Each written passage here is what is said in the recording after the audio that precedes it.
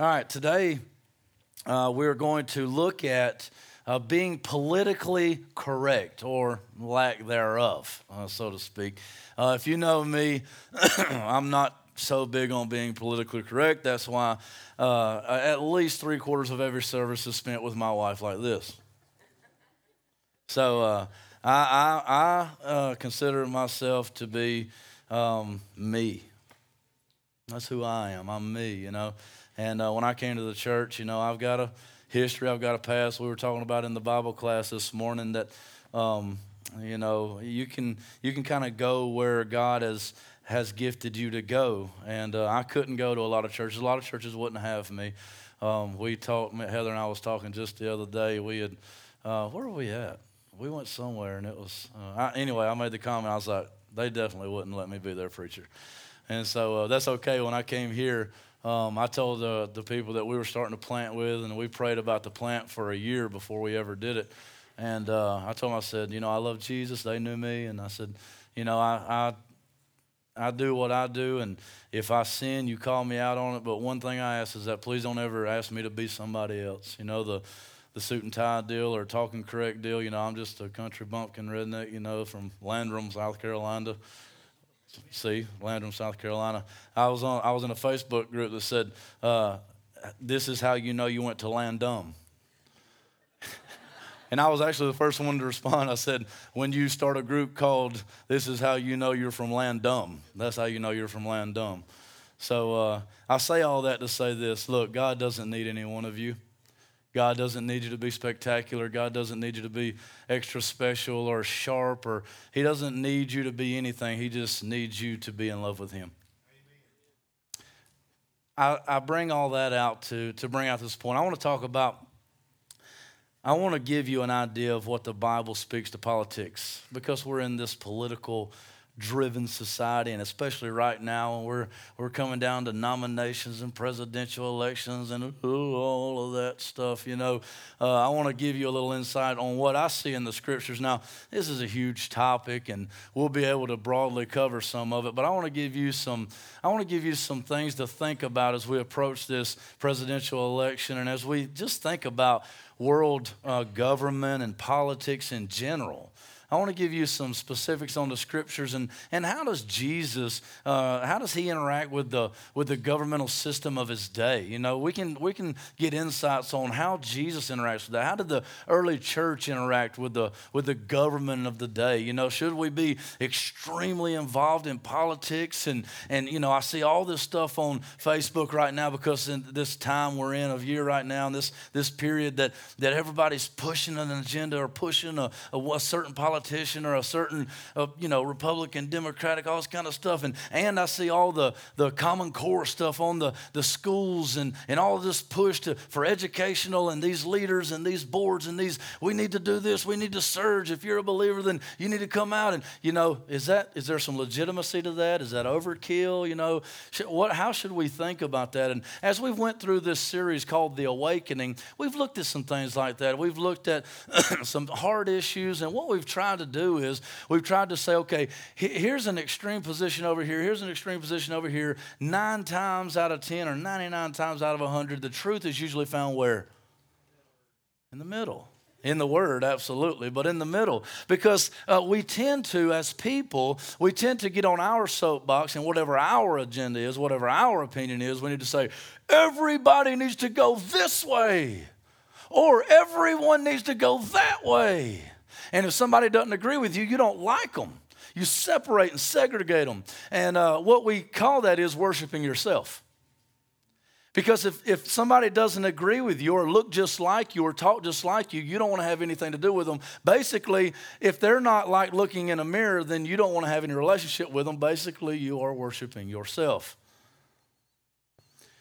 Today I want to look at 3 things, and there are several different scriptures I could go to, and I may reference several of them. I may only just cover 1 or 2. I decided this week, I've been kind of down, if you can tell my voice is kind of going, pray that the Lord holds it together, but I just kind of was talking to the Lord this week, and this is such a broad topic, and there's so many avenues that I could go down. I was like, Lord, I've got a bunch of stuff here, I'm just going to let you lead, and we'll just wherever he goes, we'll follow. Does that sound good to y'all? So the first verse I want to get to And we're going to kind of piggyback off of last week. And if you weren't here last week, I'm sorry, but it won't be that big of a deal. It's not like you had to be here last week. But last week we talked about do not be conformed to this world, but be transformed by the renewal of your mind. And we looked at three things last week. We said a lot of Christians say that we should be segregated from the world, meaning that we should be completely separated, no interaction with them whatsoever, right? And then there's another half of Christianity or this Christian culture that would say, no, actually we need to be integrated into the world. So Romans 12:2 on the segregation side says, do not be conformed to this world. And then, but the other side, the integration side, which means that we should just buy into the world. Don't tell anybody that they're wrong, because you can have your truth and I can have my truth and we can all live happily ever after. They would fully integrate with the world and nothing is off limits. They can do whatever they want to as long as we get them in, as long as we can develop a love relationship with them. They would cite maybe 1 Corinthians 9:22 where Paul says, I became all things to all men so that by all means I might win some.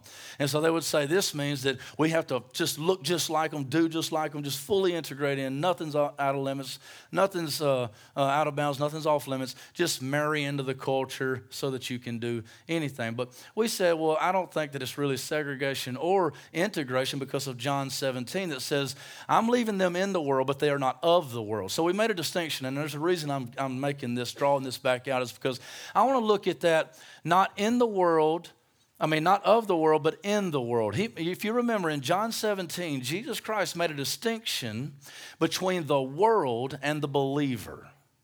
He said, I am leaving them in the world, but they are not of the world. I'm not asking you to take them out of the world, but to protect them from who? The evil one.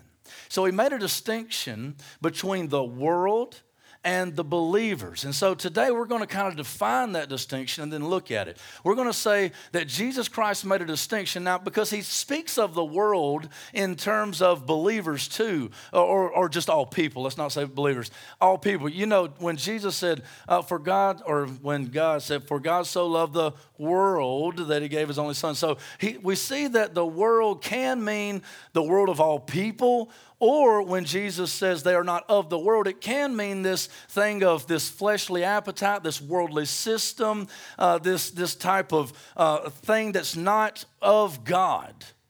It's in contrast to God. It's in contrast to the kingdom. It's in contrast to the people of God. So we are in the world, but not of the world, meaning that there is a distinction between the world and the kingdom. That's the distinction I want to draw out right now. Because Jesus Christ in John chapter 18, verse 36 says this. Okay, now this is right after John chapter 17, where he is making a distinction between believers in the world, and now he made a distinction between himself and the world. He said, they're not of the world just like what? I am not of the world. And I drew a little bit of the original language out there and said that of the world or from the world, that's called an ablative. And it's an ablative of source, meaning that in the original language, you don't really need to know that. But what it means is this, is that what he's saying is we don't come from the world. We don't get our energy from the world. We don't derive from the world. The world is not our source. We are from another place. We are motivated by something else. We are held together by something else. We are pushed by something else. Our goals are completely other, is what he means when he says, they are not of the world just like I am not of the world. Jesus Christ was not of this world. He was what? Transplanted into the world from outside, you see. So if you're a believer, you're not of this world. You're transplanted from outside or reborn inside, but you are from somewhere else, okay? We want to define that a little bit today. Excuse my voice, I'm sorry. So in John chapter 18, as we move through and we watch Jesus, what he's going to find is that his disciples at this time, their mind is still trapped in a worldly perspective. Their mind is still trapped in a worldly perspective, and they still operate within the world system. That's how I'm going to phrase it today, is that Jesus Christ would make the distinction between a world system and the kingdom of God. The world system and the kingdom of God. When I say world system, I'm not talking about all the people in the world and all that type. I'm talking about the way the world operates. Governmental systems, fleshly lust, selfish ambition, greedy appetites. This is the world driven.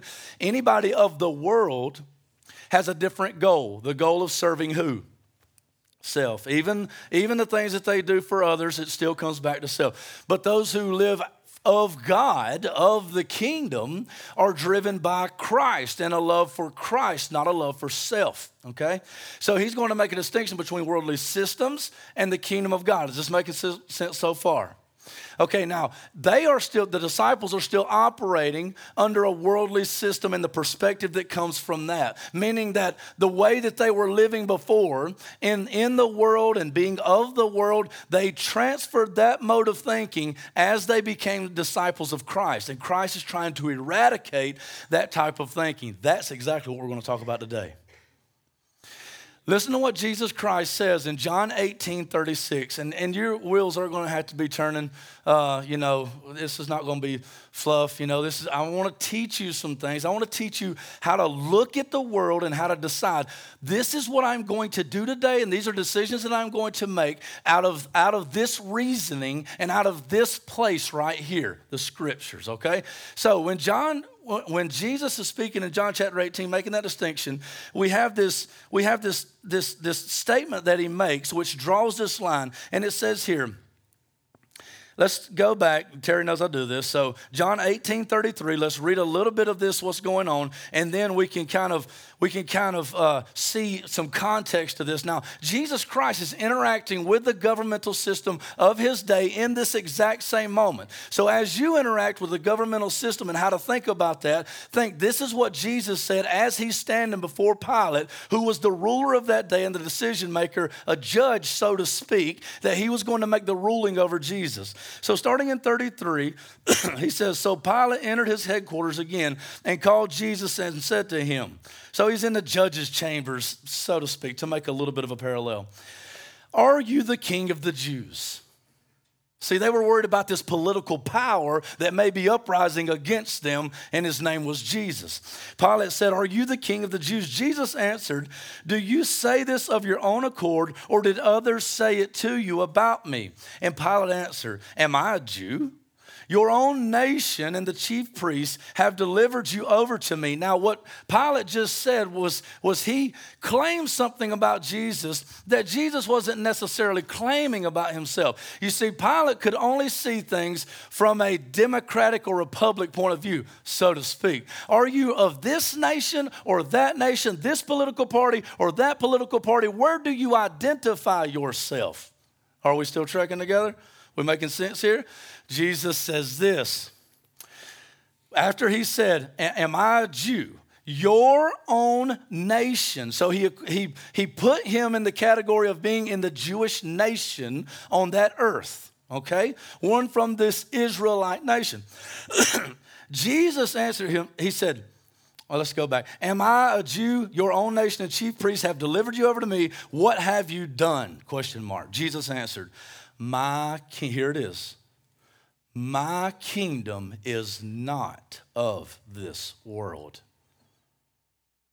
That's going to be extremely important today.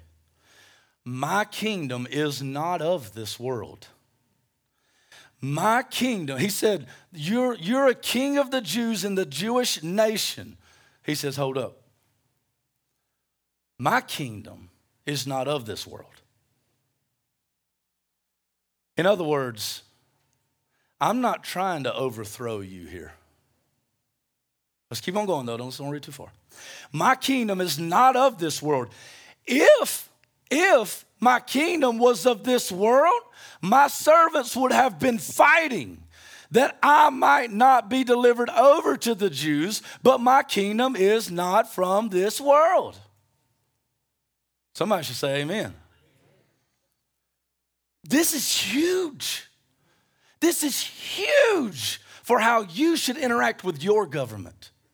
This is huge on how we should think about how we are to relate to those in government, how we are to go about changing the world, how we are to go about building the kingdom. Whose kingdom are you trying to build? Jesus says very clearly, my kingdom is not of this world. If my kingdom were of this world, my servants would have been fighting that I might not be delivered over to the Jews. But my kingdom is not of this world.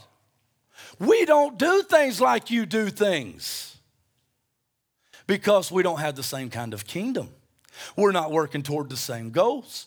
We're not after the same things. We have different ideas about how the world should work. You're safe where you are. I don't need your government. My kingdom is not of this world.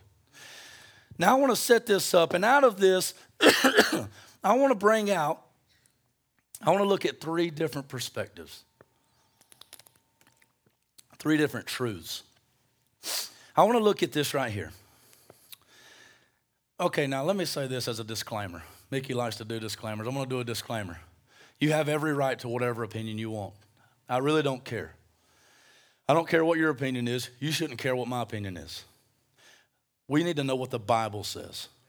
Now, I'm going to read the Bible, and I'm going to tell you what I think the Bible says. If you don't agree with me, I would love to sit down with you and you show me where I'm wrong. Because I promise you this, I don't know about any other pastors. I'm not them. I'm me. I will give you my word. You come to me with the Bible. Don't come to me with your political agenda and all of this ranting and raving. I don't want to hear that. But you come to me with the Bible, and you show me in the Bible where I'm wrong, and I'll change. Word. Okay? All right. Now, what I want to do is I want to make three statements, and I want to show you from the Word of God why I think that these are absolutely right. The first statement I want to make is that Jesus never, in all capital letters, sought to overthrow or redeem the world system. Jesus in his ministry never sought to overthrow or redeem the world system. Jesus never came in and said, okay, Pilate, you got it wrong. Okay, Caesar, you got it wrong. Let me show you how to operate the government so that the world would be okay. Can you find that in Scripture? You ever seen that before? Now, does that mean that he completely pulled back and bashed all government? No, we don't see that either. See, that's the other side of it. Some people say, we got to be involved, we got to get in there, we got to do this, we got to do this, we got to change the government. If we could just change the government, everything would be okay. But then you got this whole other group that says, I'm not paying taxes, I'm not doing anything, I'm going to buy me a piece of land and I'm going to get some guns and a fence. Come with it. You know? Is this right? No. We're going to get into that too. But I will make this statement, and I believe you should hardly ever use the words never and always. But I've searched the Scriptures. Heather says I exaggerate on stage. I don't think I'm exaggerating. If you can find it, please come and tell me. I want to know the truth. I cannot find a place in the Scriptures, not one, where Jesus seeks to overthrow or even redeem the government. What's so funny? Did I do something wrong? I'm going to keep on going anyway.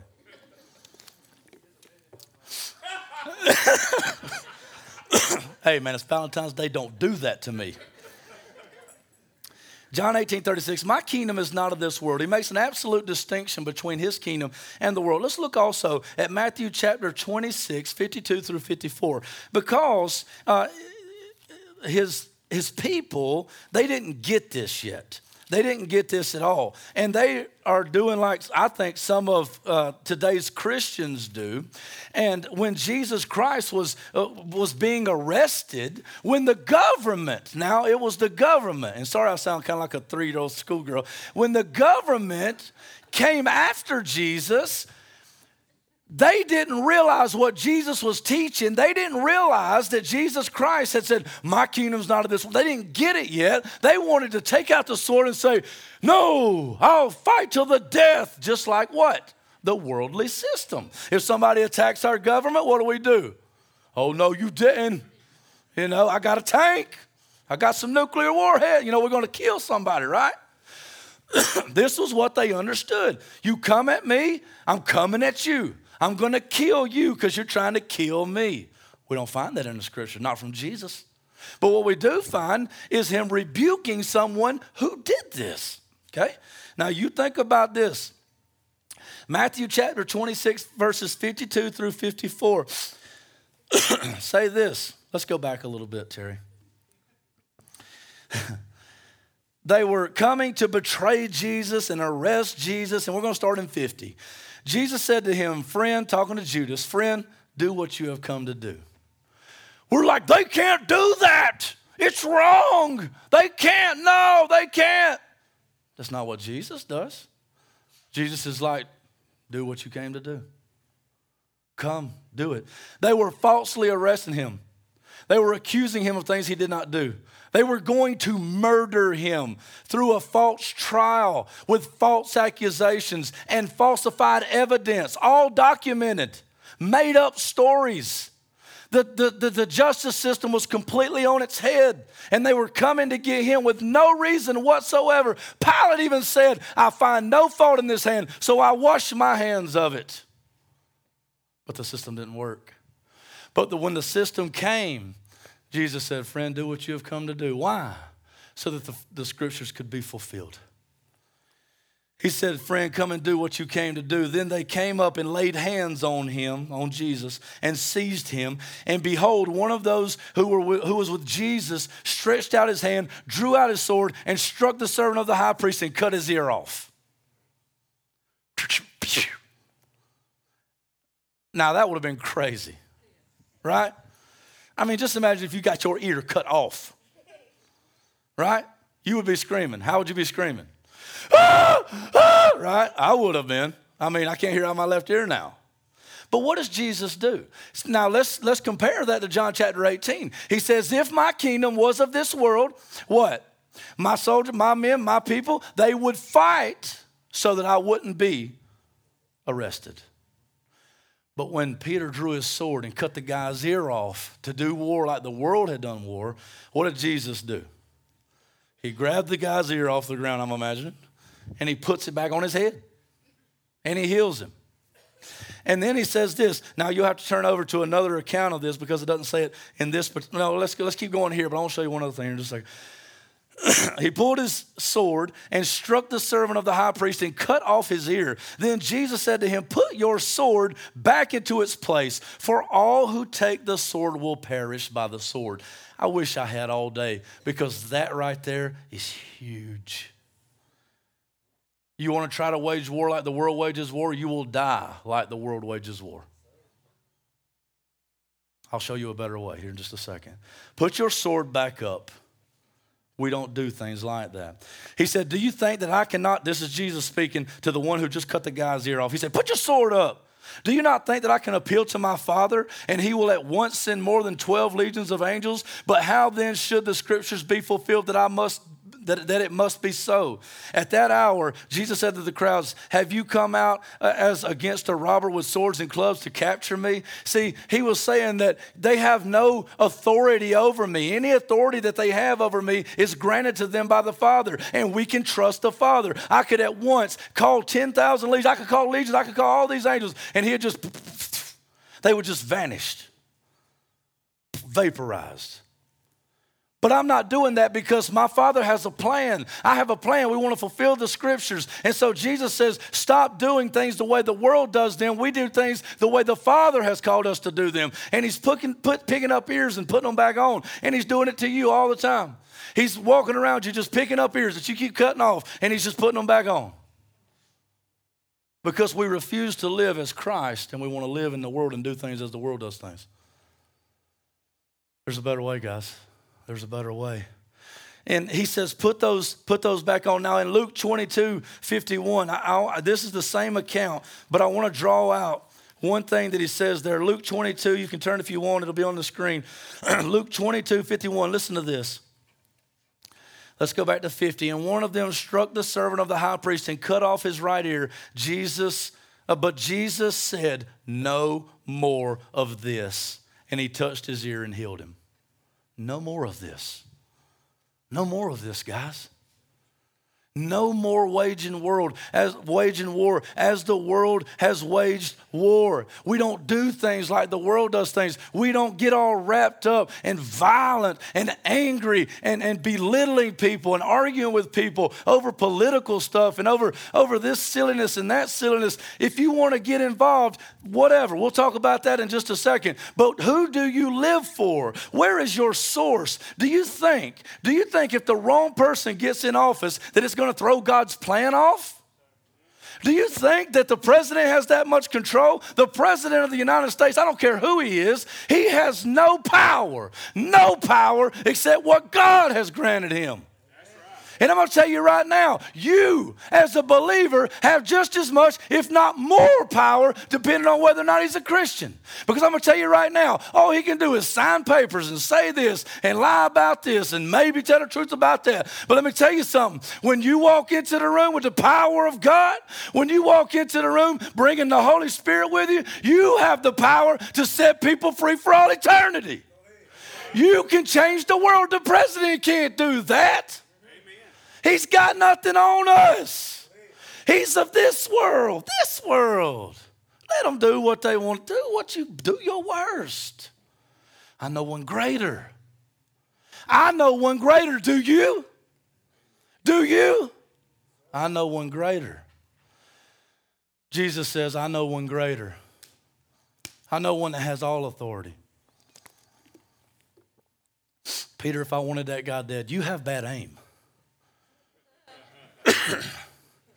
If I wanted him dead, he'd be dead. But my kingdom's not of this world. So we say Jesus never sought to overthrow or redeem this world system. Now, I want to say one other thing. Does he completely back out of and demolish or diminish or demoralize? Does he ever speak evil of it in a way that a lot of Christians nowadays do? Does he do that? I don't think so. I think what he does is that Christ, if you look at the teachings of the New Testament, you look at the teachings of Jesus, Jesus is basically saying, look, give to Caesar what's Caesar's.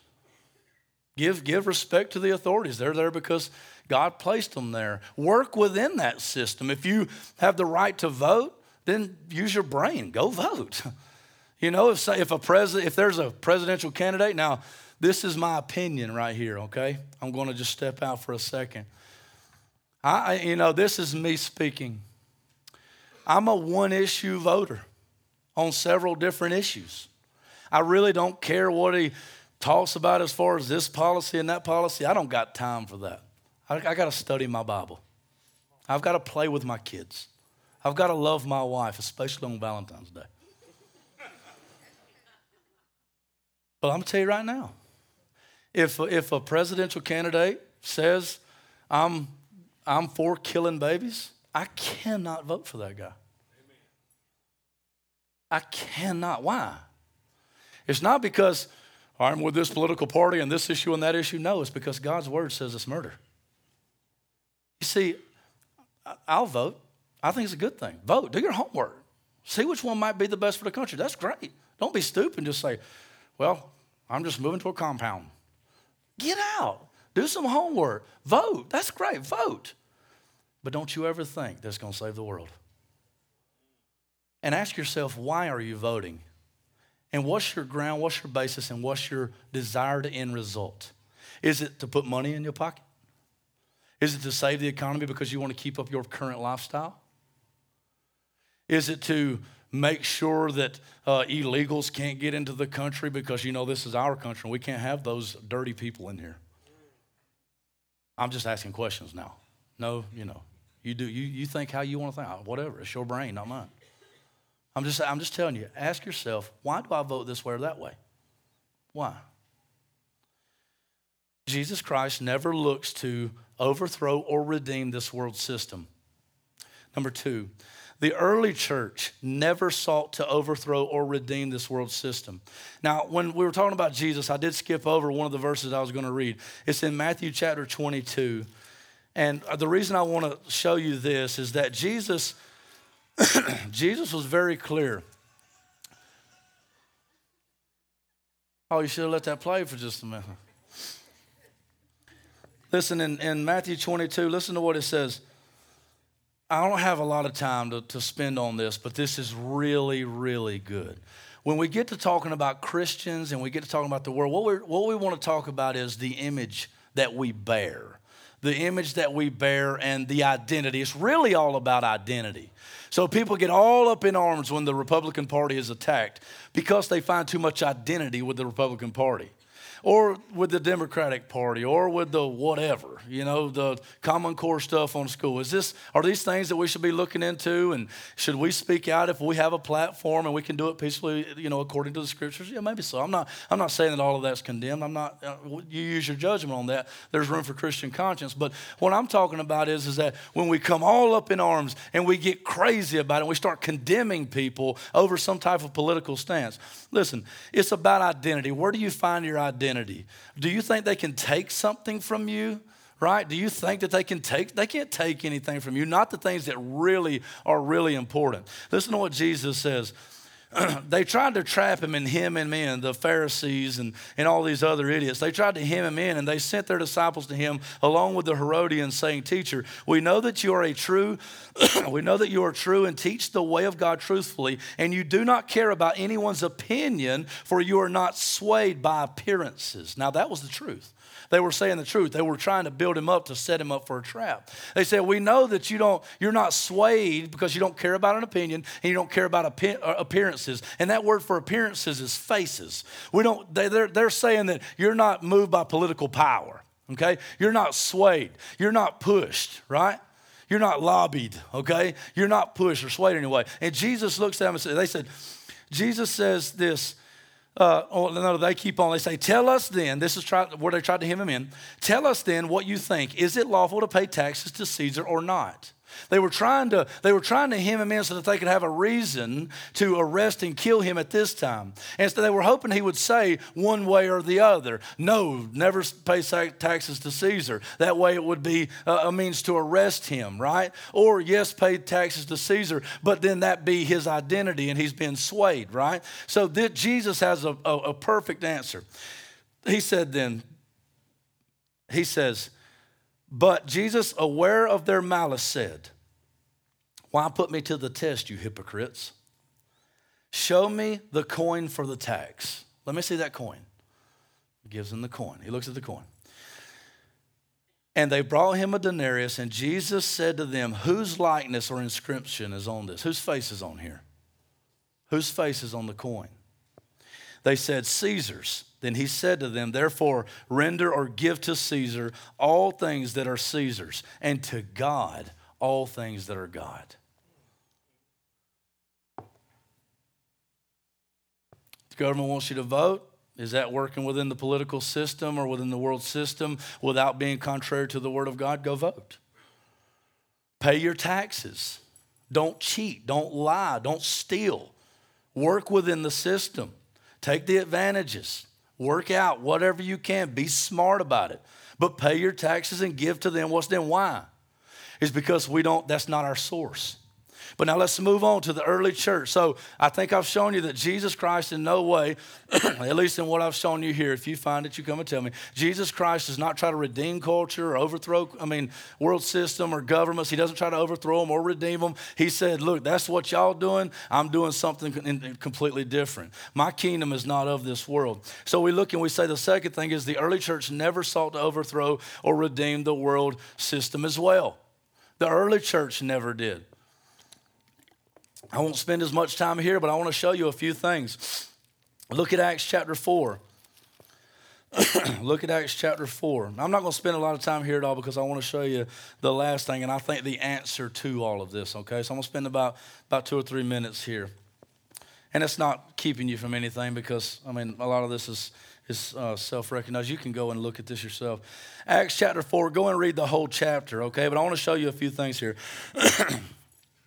When Peter and the other disciple were proclaiming Christ and they were talking about Jesus, they were preaching the gospel, and people were being transformed and renewed and set free. And it was really like they were challenging the government of the day, like they were going to take over. But Peter wasn't about that. He wasn't trying to overthrow the government. He wasn't trying to change the government or redeem the government or the political system of that time. He was preaching Jesus Christ to build the kingdom of God. I about brought the whiteboard out here so that I could draw one column over here that says the world and the other column that says the kingdom. You see, we are not to try to redeem the world. The world is broken. It's busted. It's going down. 2 Peter 3:10 says that it will be destroyed.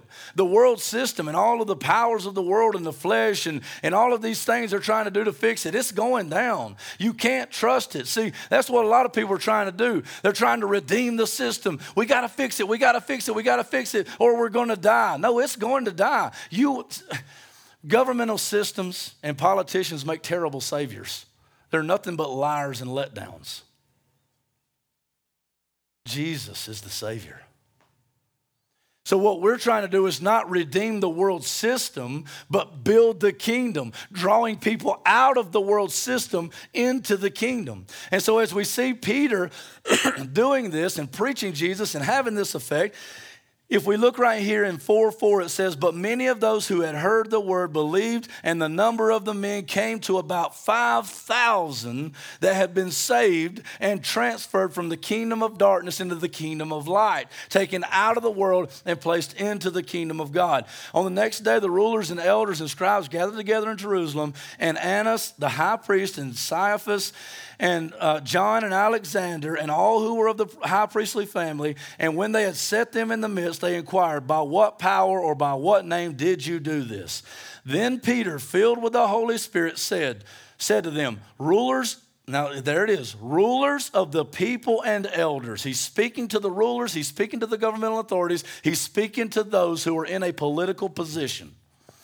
He says, rulers of the people and elders, if we are being examined today concerning a good deed done to a crippled man, by what means this man has been healed, let it be known to all of you and to all of the people of Israel, by the name of Jesus Christ of Nazareth, whom you crucified, whom God raised from the dead, by him this man is standing before you well. Jesus Christ is the answer. The gospel is the key to healing a broken people and bringing people out of darkness and into light. No government can do that. By him, this man is standing before you well. This Jesus is the stone that was rejected by you, the builders, which have become the cornerstone.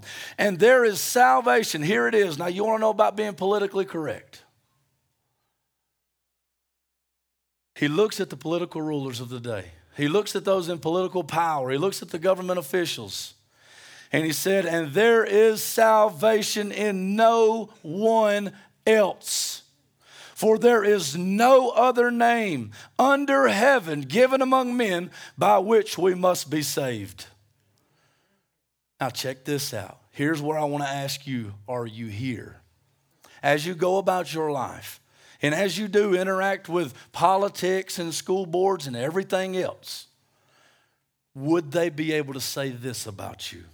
Now, when they saw the boldness of Peter and John and perceived that they were uneducated, common men, they were astonished. And here it is.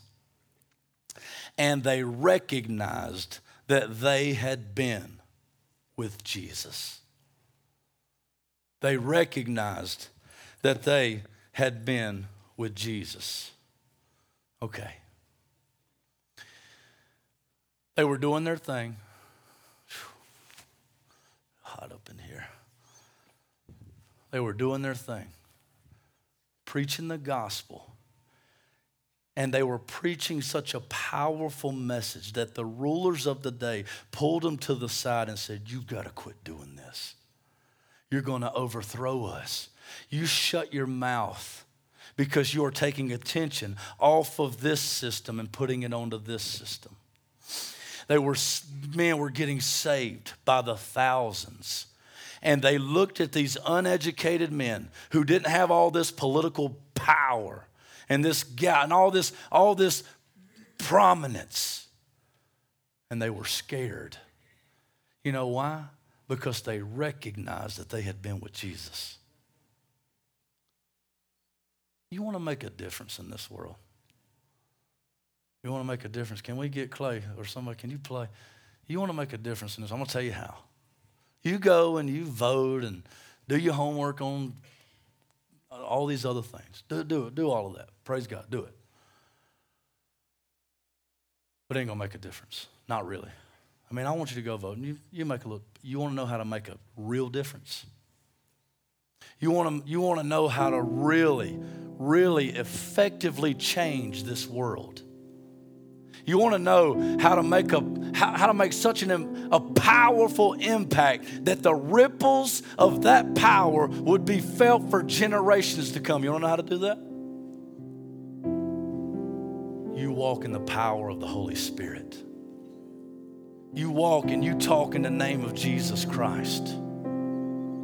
You let it be said of you, that man walks with Christ. You let it be said of you, he's a man of prayer. He fasts and seeks the Lord daily. And when he opens his mouth, the word of God comes out of it. Let me tell you how to make a difference in this world. Now, let me tell you something. You might not like this.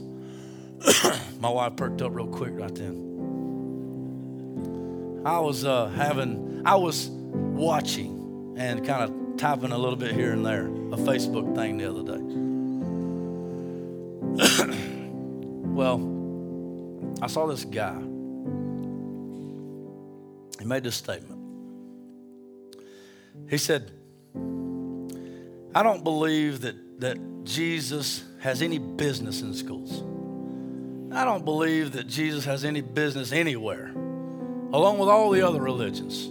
I think that's ridiculous. And he said this, he said, all of this brainwashing going on is stuffing stuff down people's throats.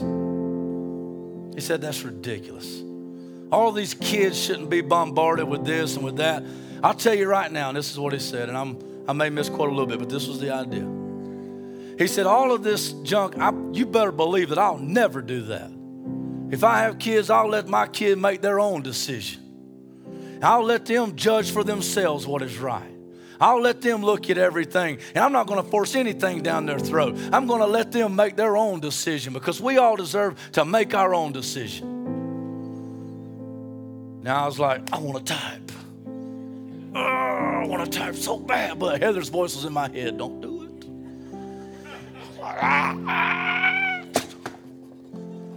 I didn't. But I got to thinking. I got to thinking. Okay, look, you want to make a difference in the world? I'm going to make a difference in the world, even if my voice goes completely out. You know why? Because I taught my son about Jesus. You know what? This is what I wanted to type to that guy. This is what I wanted to type. You go ahead. You throw your kid out in the world. You go ahead. You let the world decide what your son or your daughter's going to believe. You go ahead. You throw them out amongst the wolves and you see what happens. You just send them out. You let that little child make a judgment call who knows nothing about anything, and you let them make this huge decision in life without any say-so whatsoever. You do that. That seems awful foolish to me. You go ahead and send your kid out into the world. I'll tell you what. I'll send mine out in hopes that he reaches yours. I'll train mine to come get yours. If you won't do your job, then I'll do mine. You want to reach the world? You want to reach the world? You love Jesus with every ounce of your being. And I don't care who gets in office. They can't stand what we bring to the party. They can't touch the power that we live by, right? You effectively pour into your children. And all of those who won't pour into theirs, you see, on the way to school, I take Titus to school every day, and I'm working on the other ones, they're young. On the way to school every day, you know what? And I can say every day, me and Titus, we grab hands and we hold hands. And I say, son, let me pray for you today. Sometimes he prays and sometimes I pray. And we pray for Mommy that Mommy has a great day. And we pray for Ezekiel and Asher that they have a great day. And we pray for Titus that he'd have a great day. But you want to know what else we pray? We pray that the Lord would just send somebody in Titus's day that he can open up his mouth and change a life. I pray Titus. I pray God, give Titus the opportunity to make a difference in the world. Give him an opportunity to speak life into some child's life. So you know what, guy, whoever you are, you send yours out. I'm sending mine after him. You throw him into the ocean. Mine's coming with a lifeline. Is yours coming with a lifeline? Are you coming with a lifeline? You go vote. Go do that. But this world's going to hell. You can't stop it. can't stop it. It's a sinking ship going down. All you can do is do what Jude chapter 1, it's only got one chapter, verse 23 says, save others by snatching them out of the flames. You want to make a difference? Go vote, whatever. You want to make a difference? You preach Jesus. You live for Jesus. You walk and talk, eat, sleep, and live Jesus. Everything. Are you a spoken Christian or are you walking in the power of God? Or you say it or do you walk it? I ain't got no time for just saying it. God forgive me when I just say it. Guys, let's walk it. We'll flip this world on its head. As we all stand to our feet. Whew. I didn't have no voice for this sermon. Listen, I think that there's room in the scriptures for us to live within the world system and let's get out there, let's vote. Let's look at the person who loves Jesus and let's give him our vote. Let's give him our vote. Let's look at their issues and let's get out. Let's do. We can make a difference. We don't want to just put anybody up. But listen, there's a lot more scripture I didn't go over. But Romans 13 says that God institutes those who are in authority. Whoever gets in there, the Bible says very clearly in 1 Peter chapter 2 to honor the emperor. In 1 Timothy chapter 2 it says pray for those rulers and those kings. You might not like them. You might think that they're awful. You might think they're horrible. You might think the one we got in there right now is awful. But pray for him. Because God's doing something through him. You think he got there by accident? You know, like God's like, darn it, that one slipped through me fingers. No. God had some reason for him being there. I don't know what it was. I'm not a prophet, you know. I shouldn't have said that. Listen, pray, seek God, study the issues, go vote, get on the school board. Great. Don't think it's gonna heal our nation. Proverbs 33 says, the nation that has God as its God is the nation that's blessed. That's not going to be a nation of geographical significance. That's going to be you. You can effectively change the nation by being the nation of God, the kingdom of God, you see? Jesus says, my kingdom is not of this world. You are not of this world. Where are you from then? You're of the kingdom of God. What does it say? It says, our Father who art in heaven, hallowed be thy name. Thy kingdom come. Thy will be done on earth as it is in heaven. You want to effectively reach the world. You spend a bunch of time with Jesus in the kingdom, and then you bring it to him. You bring it to him. Bring Jesus.